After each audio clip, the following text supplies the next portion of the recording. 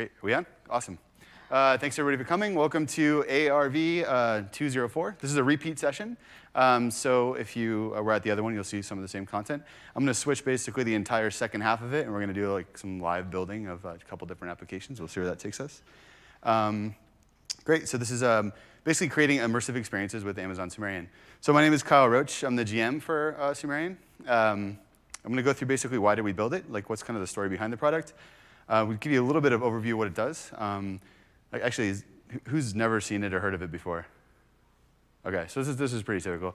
So we launched this product about a year ago at Midnight Madness, actually exactly a year ago. We were the Midnight Madness launch of reInvent 2017.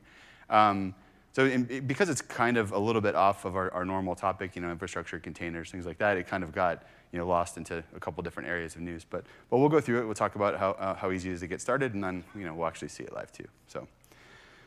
Great. So what is Amazon Sumerian? Basically, we built this because we feel like AR/VR is kind of coming. It's a thing that's sort of past the point of fad. Our customers are telling us basically, hey, like I'm a web, I'm a mobile developer, but I'm getting pushed into 3D development in one way or another. So maybe my employer has me looking at like things like Unity or Lumberyard, like while I'm on the job. So these are kind of skills that basically it's a little bit tangential to what you'd normally be working on, but they have a whole set of challenges with them that become kind of intimidating if you're not used to working on that. So, we starting with the customer backwards, we said, hey, look, we need to make a way for us to cut down some of these barriers, make the tool easier, and get kind of 3D content into everybody's hands in a more simple way. So yeah, Sumerian is basically completely done in the browser, full 3D engine in the browser. You can do everything you need to right there in the AWS console.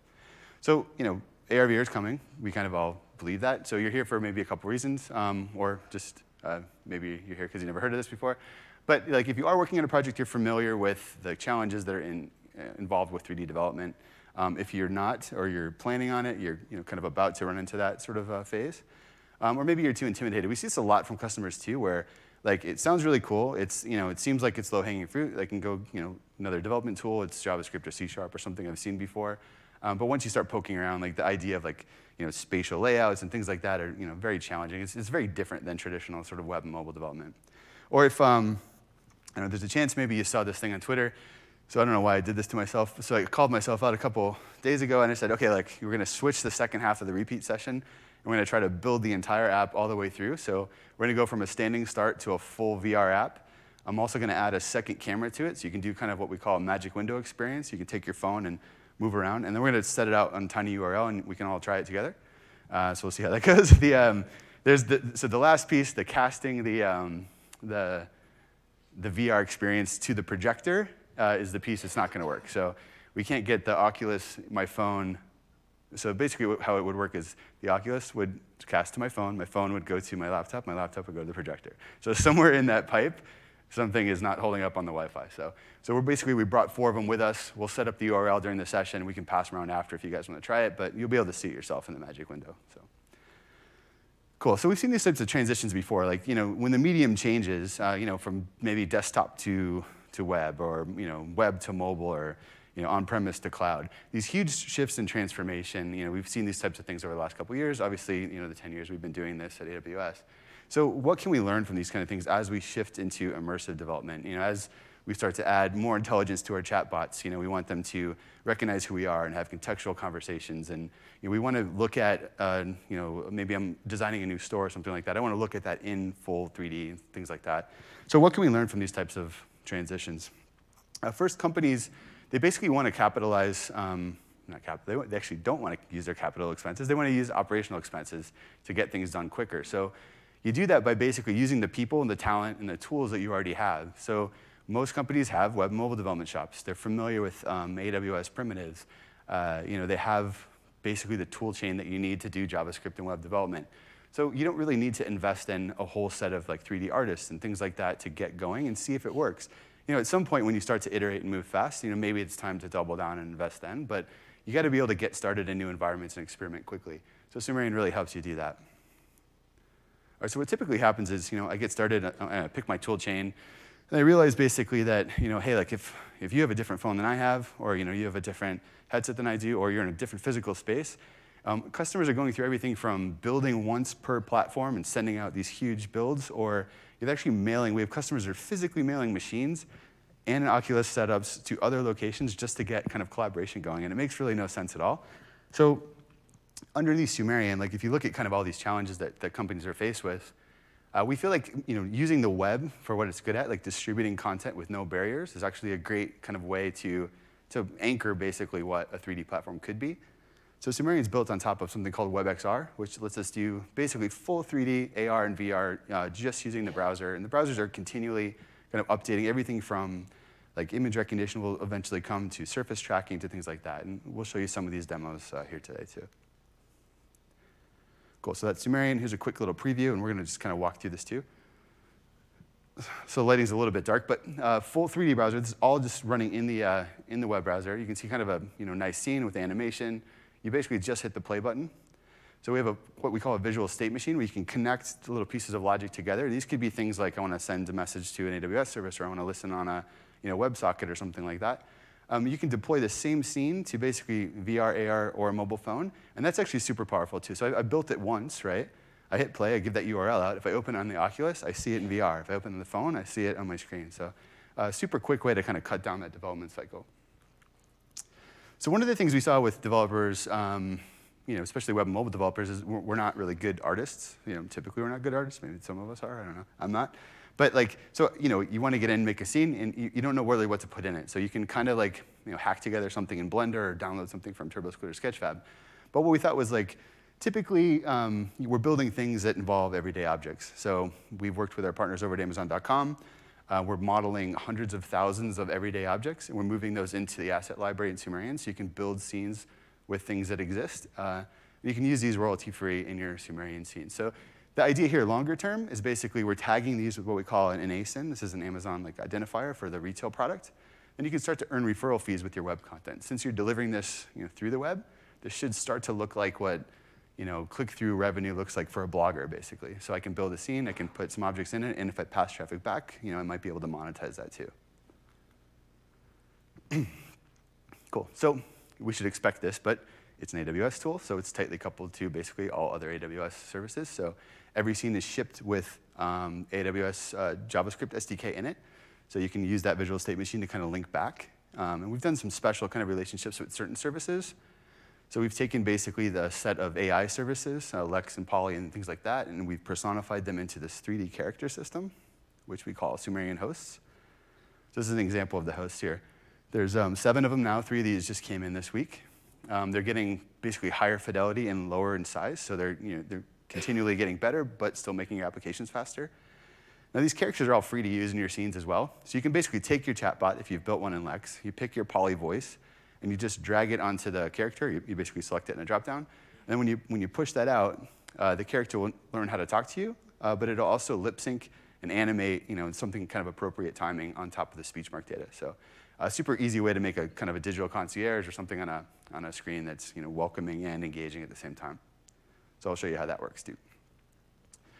Cool. So I talked about this a little bit, but the build once, deploy broader. This is kind of the centerpiece of it. We'll do this a couple times. As I'm demoing, I'll just continually republish.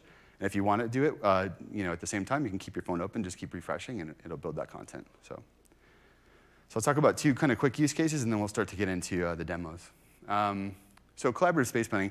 So we see this basically around physical products in general or inside physical spaces. But customers are doing things like designing a shoe or designing a physical product or designing a machine or something like that. And being able to collaborate and see it in scale is actually super useful. We have customers that are actually physically building every permutation of their product and then doing high resolution photos so that they can get these kind of pseudo 3D models in place for their websites and things like that. So VR has been a great use case for that. Also, we're encouraging customers to look for that small piece of incremental value that you can add onto your existing workload. So if you are using AWS IoT, for example, and you have machines that are connected to the cloud, you can add a subscriber to a Sumerian scene, and you start to visualize data right on top of your IoT platform with very little extra work. Cool. So we were passing these out in line, so some of you probably got to see this already, but Spider-Man launched a promo for their new video, or the new movie, which comes out December 14th, using Amazon Sumerian. And a partner toolkit called Eighthwall, and so I'll show you a quick preview of that, and then we can try to demo that and start moving into stuff.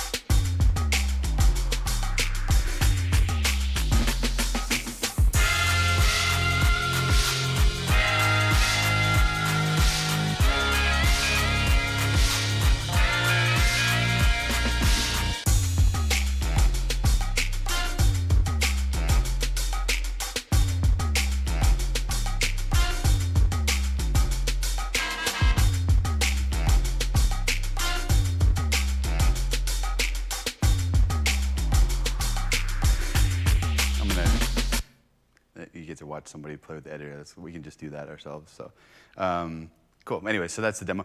When we switch machines to start doing that, we'll do the Spider-Man one live real quick if you haven't seen it. So I wanted to talk, before we just get into the actual building stuff, I wanted to mention a few things that we've launched in the last couple weeks. A lot of this sort of stuff, as you know, gets drowned out in like the broader reInvent noise. So if anyone's ever used AWS Amplify, it's a kind of a scaffolding toolkit to build React or Node, basically Angular apps super quickly. So we added integration with them. So Sumerian, for the last year, when you publish a scene, you get a URL, and it's just completely open, right? So one of the most requested features, obviously, was how to lock this content up. I don't want to send my scene out to the entire universe. So with a couple lines of code, you can basically protect it with an Amplify site, wrap it in React or Angular, and just spit it back out. You do Amplify add auth, and it'll put an entire serverless authentication backend on it for you. So you can get kind of a protected scene with really no additional effort. I'm going to show you this live, but we built something called the VR Asset Pack. So before this, like even using Sumerian, you had to kind of map all your different controllers and things like that, and it was a little bit of scaffolding work available. Now you just basically drag this into your scene, you set the camera, and then you're done. So we'll take care of, like, if you're on a Go, we'll render a Go controller. If you're on the Vive, we'll render a Vive controller. So pretty cool kind of way to accelerate that type of development.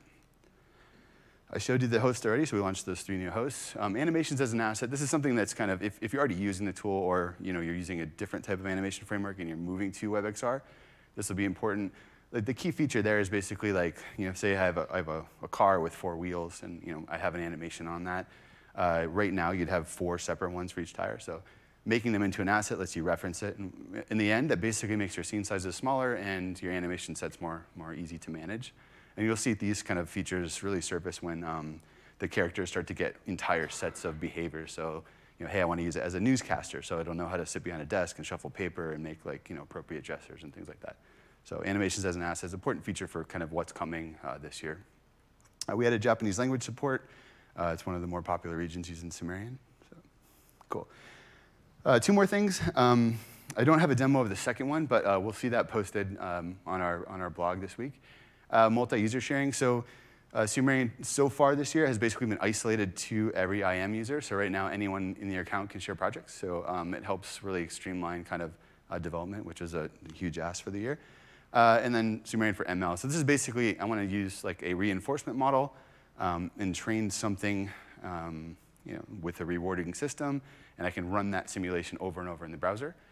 So we have an example basically of one of the OpenAI projects. It's called Cart Pole, and it'll just keep running until the plane can balance like a pole on top of it. So you'll just see it kind of loop and loop and loop until the model's solid. So that's a pretty cool feature. Cool. All right, so here's kind of what the Amplify code looks like, just to show you, and then we'll get into the console. So this is all you really need to add auth to a scene now. So you install Amplify, and I'm using React there. You go into your project and you init, and then you just do Amplify add auth. So that's really it. It spits out this, basic template for you. And if you look at Amplify's website, there's an XR category now. So just this morning, like early this morning, late last night, whatever, we pushed out a whole bunch of UX templates for this. So everything from customizing the loading screen to kind of making the brand really look and feel like your own brand. So there's a bunch of UX, React and Angular stuff you can do there too. Cool. And with that, you basically just do add hosting and publish. And then you can say, I want this to be a dev site, so it'll go to an S3 static bucket.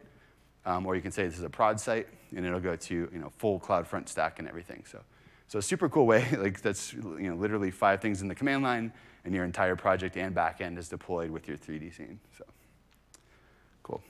All right, so that's what it looks like when it's out there. All right, so this is what we're going to build. So if you haven't been to Expo yet, you should go to. There's a spot called the Developer Lounge. So we have an enormous sort of Sumerian demo showcase there. There's a whole bunch of Oculuses you can kind of play with.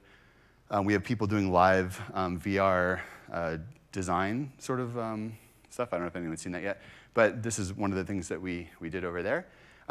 These scenes are basically being used in a video game that we built to demo kind of how quickly you can get something that scales out done with Sumerian. So the video game is basically like a rock, paper, scissors sort of game where we could all kind of join at one time. It would like logically put us into a ring. So we'd be playing against the 2 people next to us, and it would whittle down the circle over time. So basically, you'd pick like attack or defend or whatever. But that's all backed on AWS IoT for the multiplayer. So it's a really cool example of like something you could do just in the browser and get deployed without really worrying about any sort of scale. But I took one of the scenes from there, and we're going to build that. Live. So we'll basically be able to look around on it. Cool. So I'm going to switch. Whoops. Oh, I forgot which one I'm doing here. I'm switching to demo take. Look at that. OK. So the first thing worked. That's good. Good sign so far. Here, let's try Spider-Man while we're here, just to kind of show you guys what this does.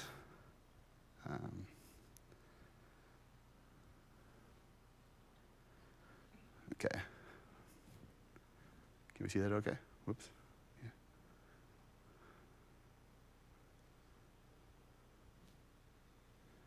All right, so it's going to ask me for permission to my camera. So the permission for your camera actually is something the browser does. So that's you need an explicit user action now. This is pretty recent, like 4 or 5 months, to get a mic, sounds, or view. So you're basically going to have to design around that when you're deploying your own experiences.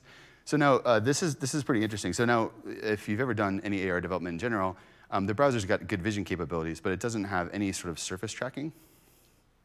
So you saw Spidey drop out of the portal. He's here on stage with me. Cool. We'll take a little picture of him. So awesome. Cool. Whoops. Try chopping. Well, I don't need to tap later, I guess. We'll just. Yep. All right. See you later. So so the shadows are great. He's kind of sticking to the plane.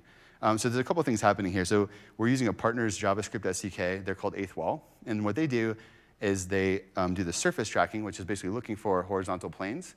And then the shadow is being done by a JavaScript shader that was a couple lines of code in the Sumerian scene, so that it gets the light, takes the projection, and then moves the shadow in the right direction. So it looks pretty convincing, I think, for something that's just done in a browser. So pretty cool. So try that out. There's a couple cards here if you want to take that with you, too. So, all right, great. All right, so when I'm kind of doing live demos like this, sometimes I get a little bit quiet. So if you have a question, and just a small enough room, just like scream something out. It's totally fine. It won't bother me. All right, so I have basically, I'm in the console. You can get to this from any region. Actually, if anyone wants to follow along, you can probably play around there too. But every region has it. So you just pick Amazon Sumerian from the AR/VR category. If you're going to just goof around for the first time, it's probably a good idea to use this template called default lighting. So we basically set a stage for you and then put some lights in it. Otherwise, you end up with just a big blank dark area, and then you're going to have to learn how to do lighting the first time around, which is kind of a little bit tedious sometimes. So I have a default lighting template set up already, just because I've created a tiny URL for it, so we can open it. If you want to follow along at all, that's the URL. So it's basically the session ID without the hyphen. So tinyurl.com, AVR 204 R1, the repeat one. So I'll pull that back up later, too. Yeah, right now it'll be empty, so that means it works, I guess. OK, cool. So let's get started. So here's my canvas. I can kind of move around just like you would any other 3D tool. If you haven't used a 3D development tool before, this is actually kind of what we see in like classes and things like that. This is the first sort of cognitive barrier is how do I develop in this sort of environment? So I'm going to basically start adding assets. Open up the import asset library. So here you'll see everything from our character sets to the furniture and things like that, Amazon.com. I'm going to use something called the train kit. This is just a private little pack we put together for this particular demo, so it just has some stuff already grouped together. Otherwise, I'd have to go and get every asset separately or something like that. So I've imported it. You can see everything kind of shows up in the bottom left here. I'll make it a little bit bigger. I don't want to make it too big because I won't be able to see anything. Okay, so this asset panel here too, this is actually a drop target. So if you pull down a file from Sketchfab or from TurboSquid, or you have your own kind of 3D development tool and you have an FBX file or OBJ or GLTF or whatever, you can just drag it in there and it'll import automatically. So then you can use it in your scene. So I'm going to take the track first. I'm going to drag him over there. And then the train.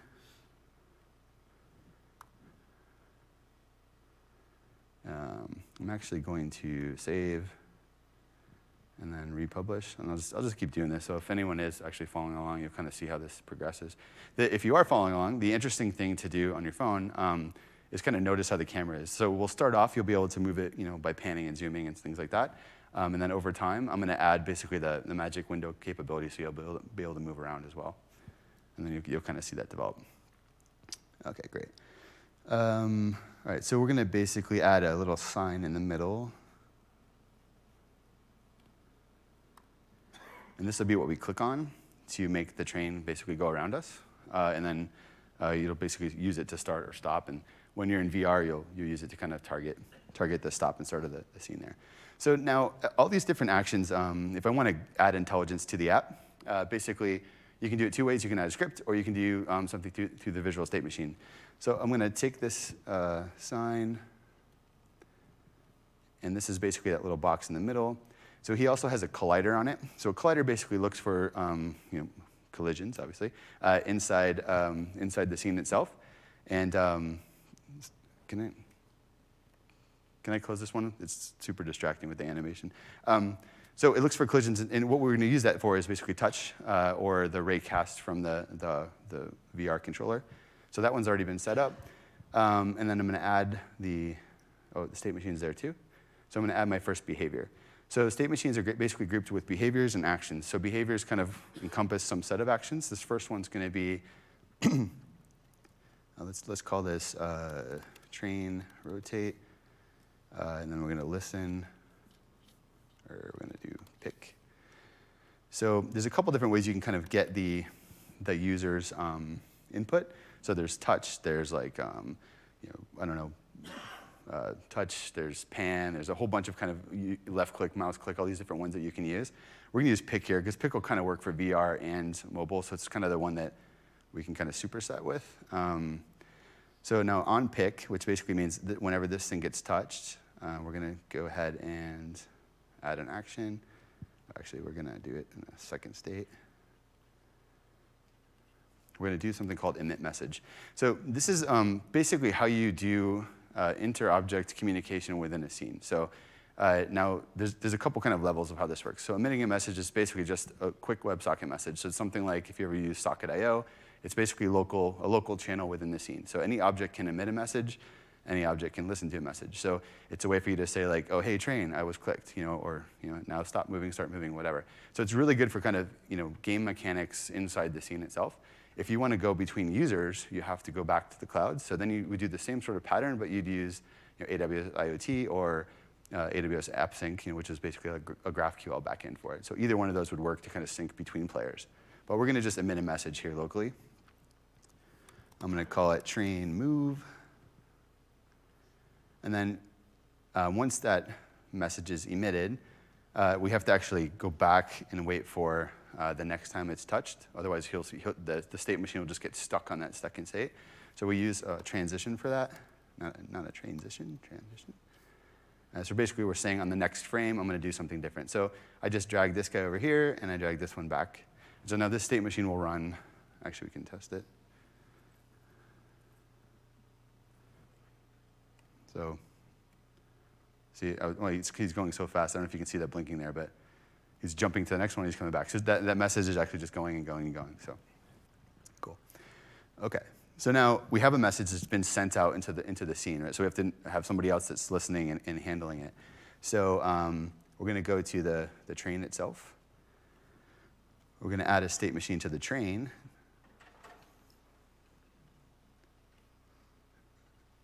And then this one's going to listen for the message and start to do things. So this first one, we're going to do add action, and we're going to listen. And basically, the only thing you really have to do is just make sure your strings match. So as long as I put train move here, the rest of the stuff wires up automatically. It's really nothing really terribly difficult after that. So on the train move event, what do we want to do? So now the train itself is sitting on a circular track. We're just going to basically rotate the entire thing. So it's going to look like he's driving around the track, but he's going to kind of be faked. So like a lot of these little ton of tricks are kind of how you make these 3D scenes like look and feel real without a whole ton of different logic. So we're going to add a rotate action. And we're going to just rotate it on that axis. Now, this is interesting. So when I transition from the first state, so I get the message, I transition from state 1 to state 2, it'll start rotating. It'll never leave state 2, though, unless something else happens. So what I have to do is actually give it some way to go back. And we'll do that with a second click. So it's going to look kind of like a circular state machine there, but that's kind of how the behavior will work. So here, what I want to do is I want to listen again. So I'm listening for the second time the click happens. And then I want to go back to the first listen. So then I'm going to listen again for the first click. And as soon as I move off of that rotate node, the train will stop rotating. So let's try this out. Hey, look at that. So there's our train. He's rotating. And we stopped him. So that wasn't exciting enough. All right, I'm going to republish it. So if anybody wants to try it, here's the URL again, and we'll keep kind of adding stuff to it.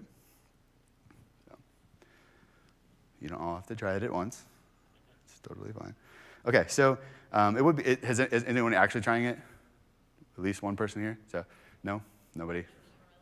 Oh yeah, okay. Let's wait. Yeah, of course it worked. Yeah, so I think it will be interesting, actually, if you do have time to try it, if you're interested, to do it and then kind of see the difference in the camera once we switch it out. So you're basically, right now, you're going to be stuck with the position of the game camera.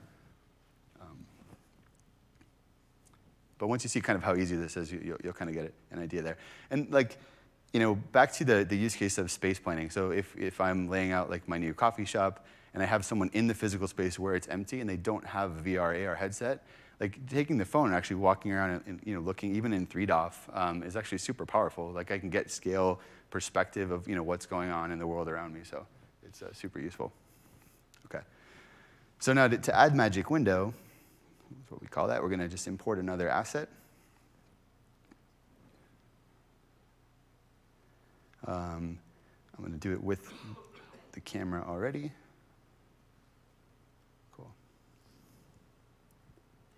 I'm going to move this into the scene.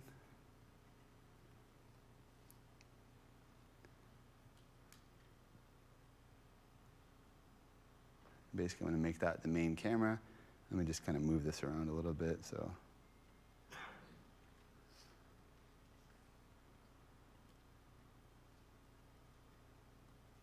all right. So now let's wait till this guy's done.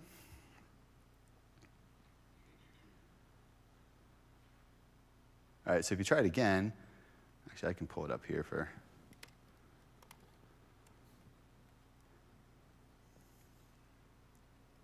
Well, if you're demoing from your iPhone ever, QuickTime Player is kind of a good cheat. You just pretend you're going to record something and then just do that anyway. So, whoops.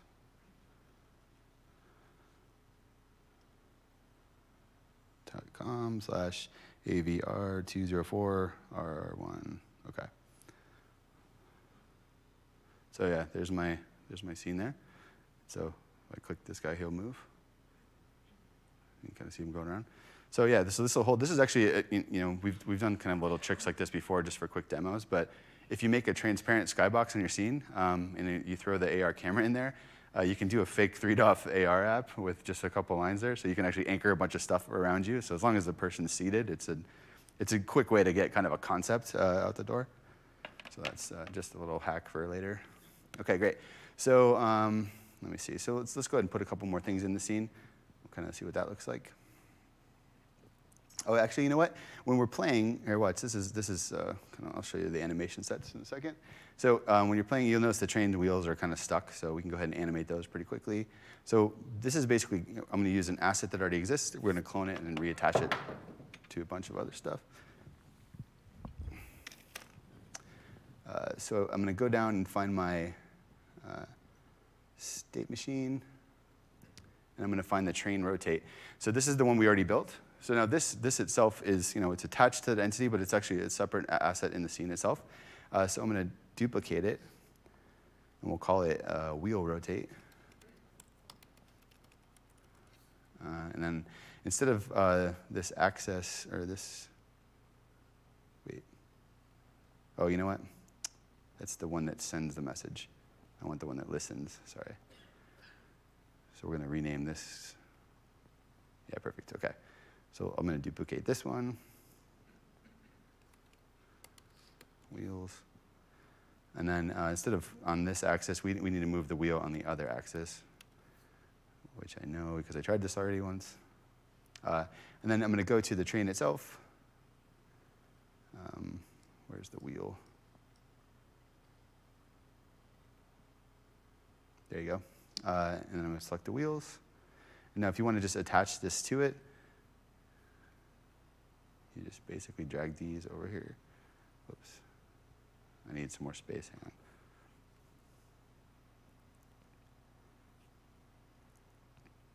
Cool. Wheels. Oops.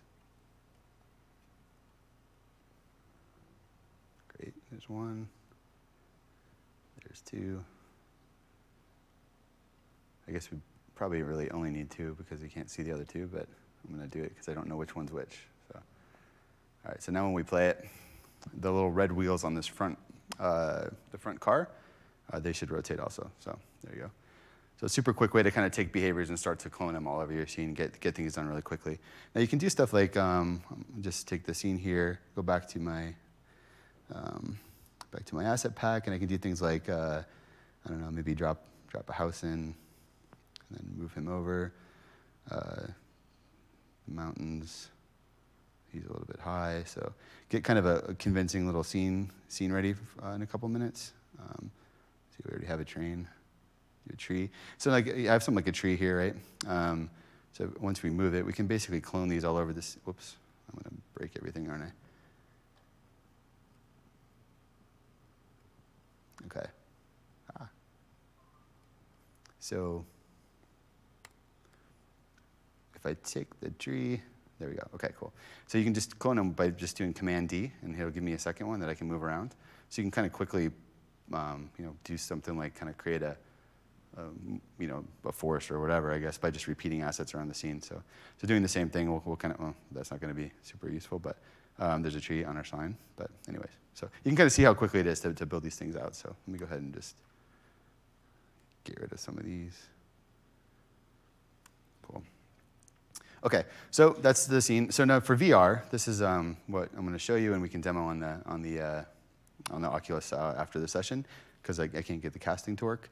I'm going to go back and import the VR asset pack that we talked about earlier. So this now I have a full working scene. If you open it on a mobile, we'll still get the magic window. So from here, we're basically going to add VR asset pack, and this is in everybody's Sumerian console already. We'll go ahead and add it.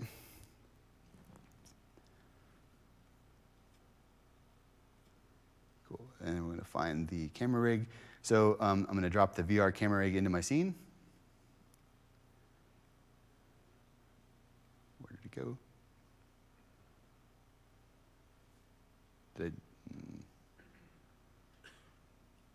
I lost it. Hang on.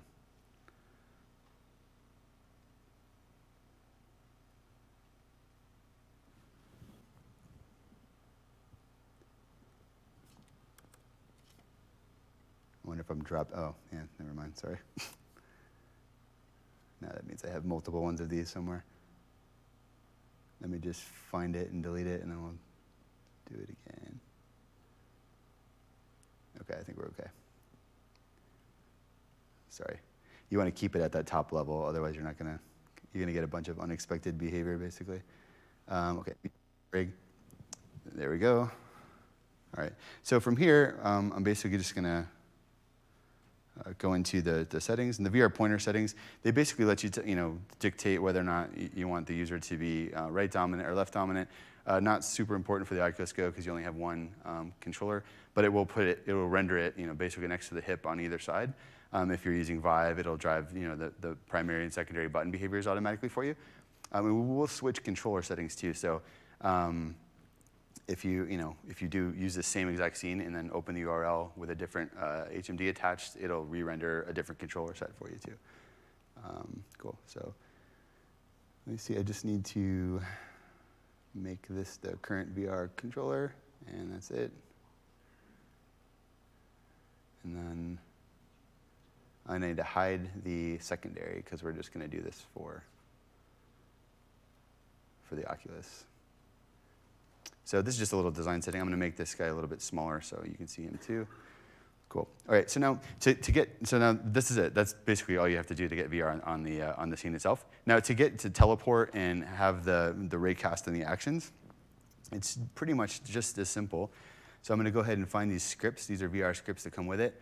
And like if I look at the tracks, this is kind of the floor that we put in place there.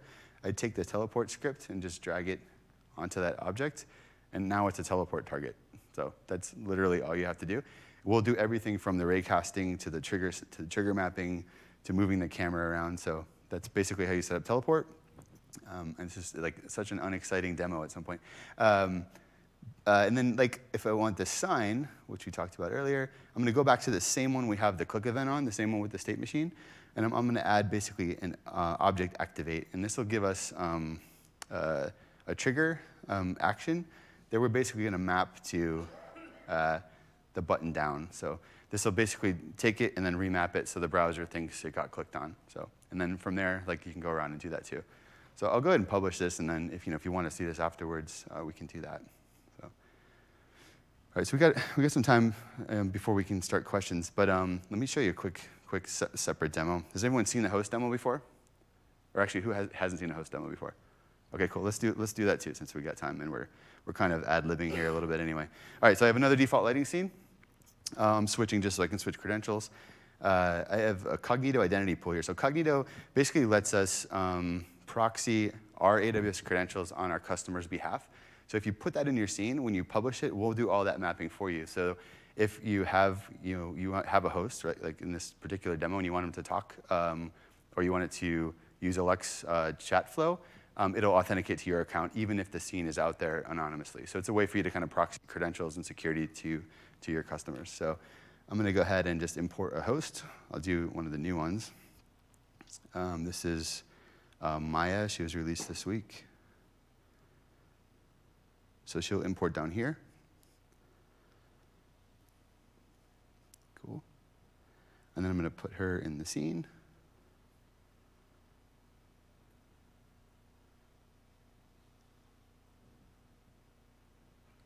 Cool. So there's Maya. All right. So I'm going to basically create a speech file. And we'll say, hello, my name is Maya.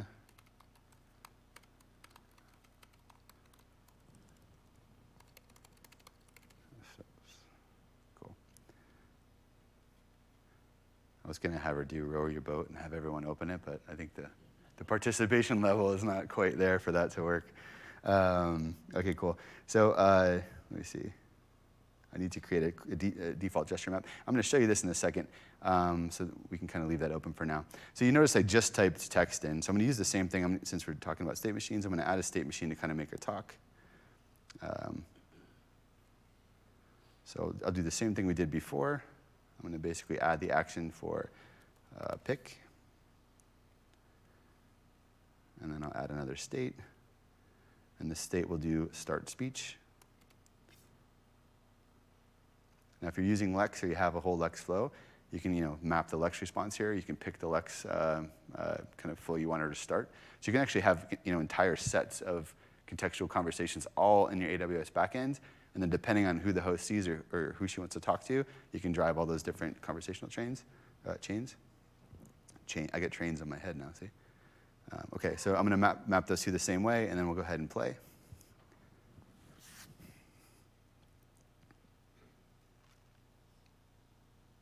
Yeah, actually kind of watch the state transitions on the bottom too as we go. So pick. Hello, my name is Maya. I'm a Sumerian host. Cool. Yeah, so we can do it again. Hello, my name is Maya. So actually notice I'm a Sumerian host. As I move around the scene, she's still kind of deadpan straight ahead. So there's a couple things we can do to quickly fix this. So if you deployed her on a TV or something, like she already has natural idle movement. She's breathing and she's kind of rocking a little bit, but she looks kind of, like she's locked up. So with a couple quick things, we can get her to kind of act a little bit more human-like. So I'm going to basically tell her to pay attention to us, the camera. This we're doing with a point of interest system. So we say, I want you to look at an entity, and the entity I want you to look at is the camera.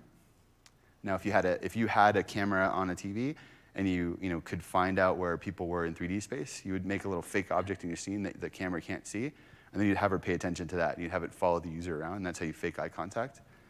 So if I look at the same demo again,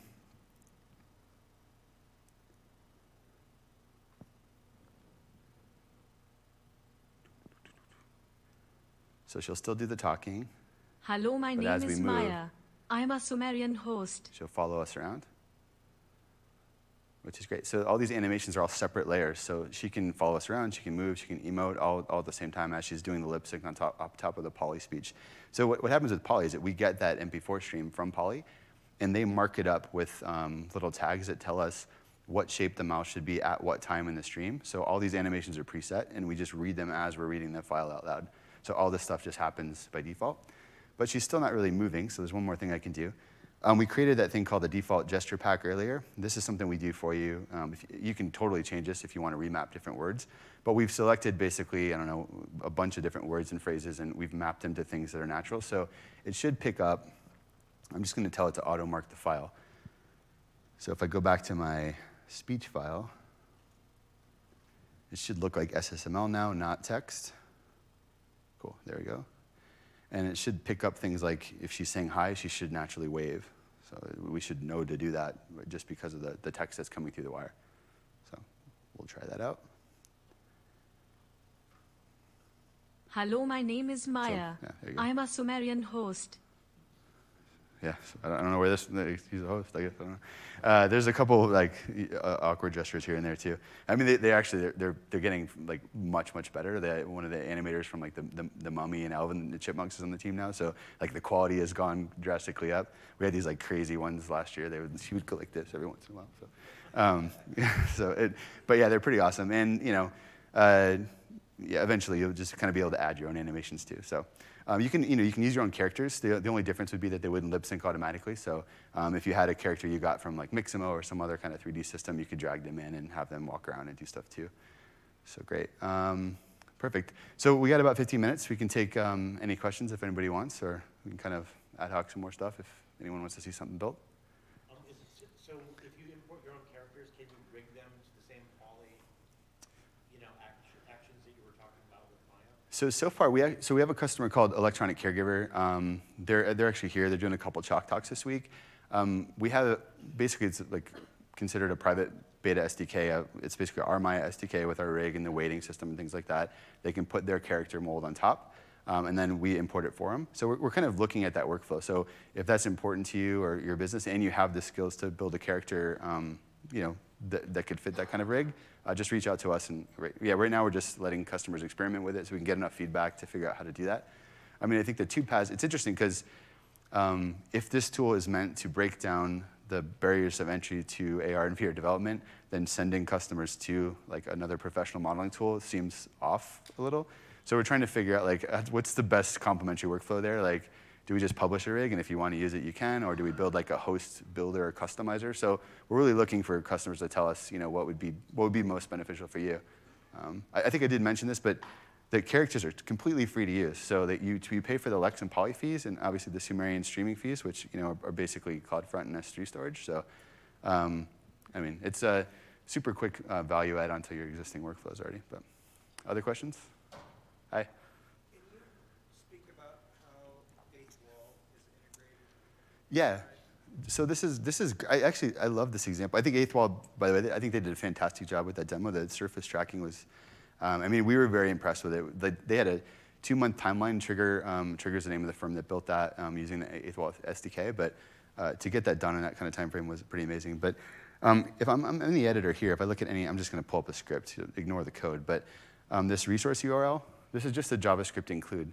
So anything you put in there, like any JavaScript library that's accessible, we'll build and pack it with the scene when we ship it. So Eighth Wall is just a JavaScript SDK. They put it in, that's it. So does that make sense? And then using the Amazon Web Services kind of scene to kind of load in their assets? Yeah, so what their SDK does is it tells us where the horizontal planes are. And when the tap happens, in the Sumerian app, we know where to put the character, like put the animation. So actually, this is an interesting, I mean, this is all done in the browser. But like if you wanted to build an ARKit or an AR core application, we give you open source templates for those too. You basically change one line of Swift code or one line of Java code, and you put the URL of your scene in there. And then you can use native tracking to do like, I want to maybe anchor something from Sumerian onto a face or onto a scene or a 3D object now with the ARKit. So you can do all the capabilities that the local device has, but we render everything in a transparent WebGL window. So it's still coming from the web, but it looks just like it's coming from the native app. So. Does the developer have access to the com through? Yeah, for sure. So you can just go like, I think it's just GitHub, Sumerian, ARKit. I'm gonna.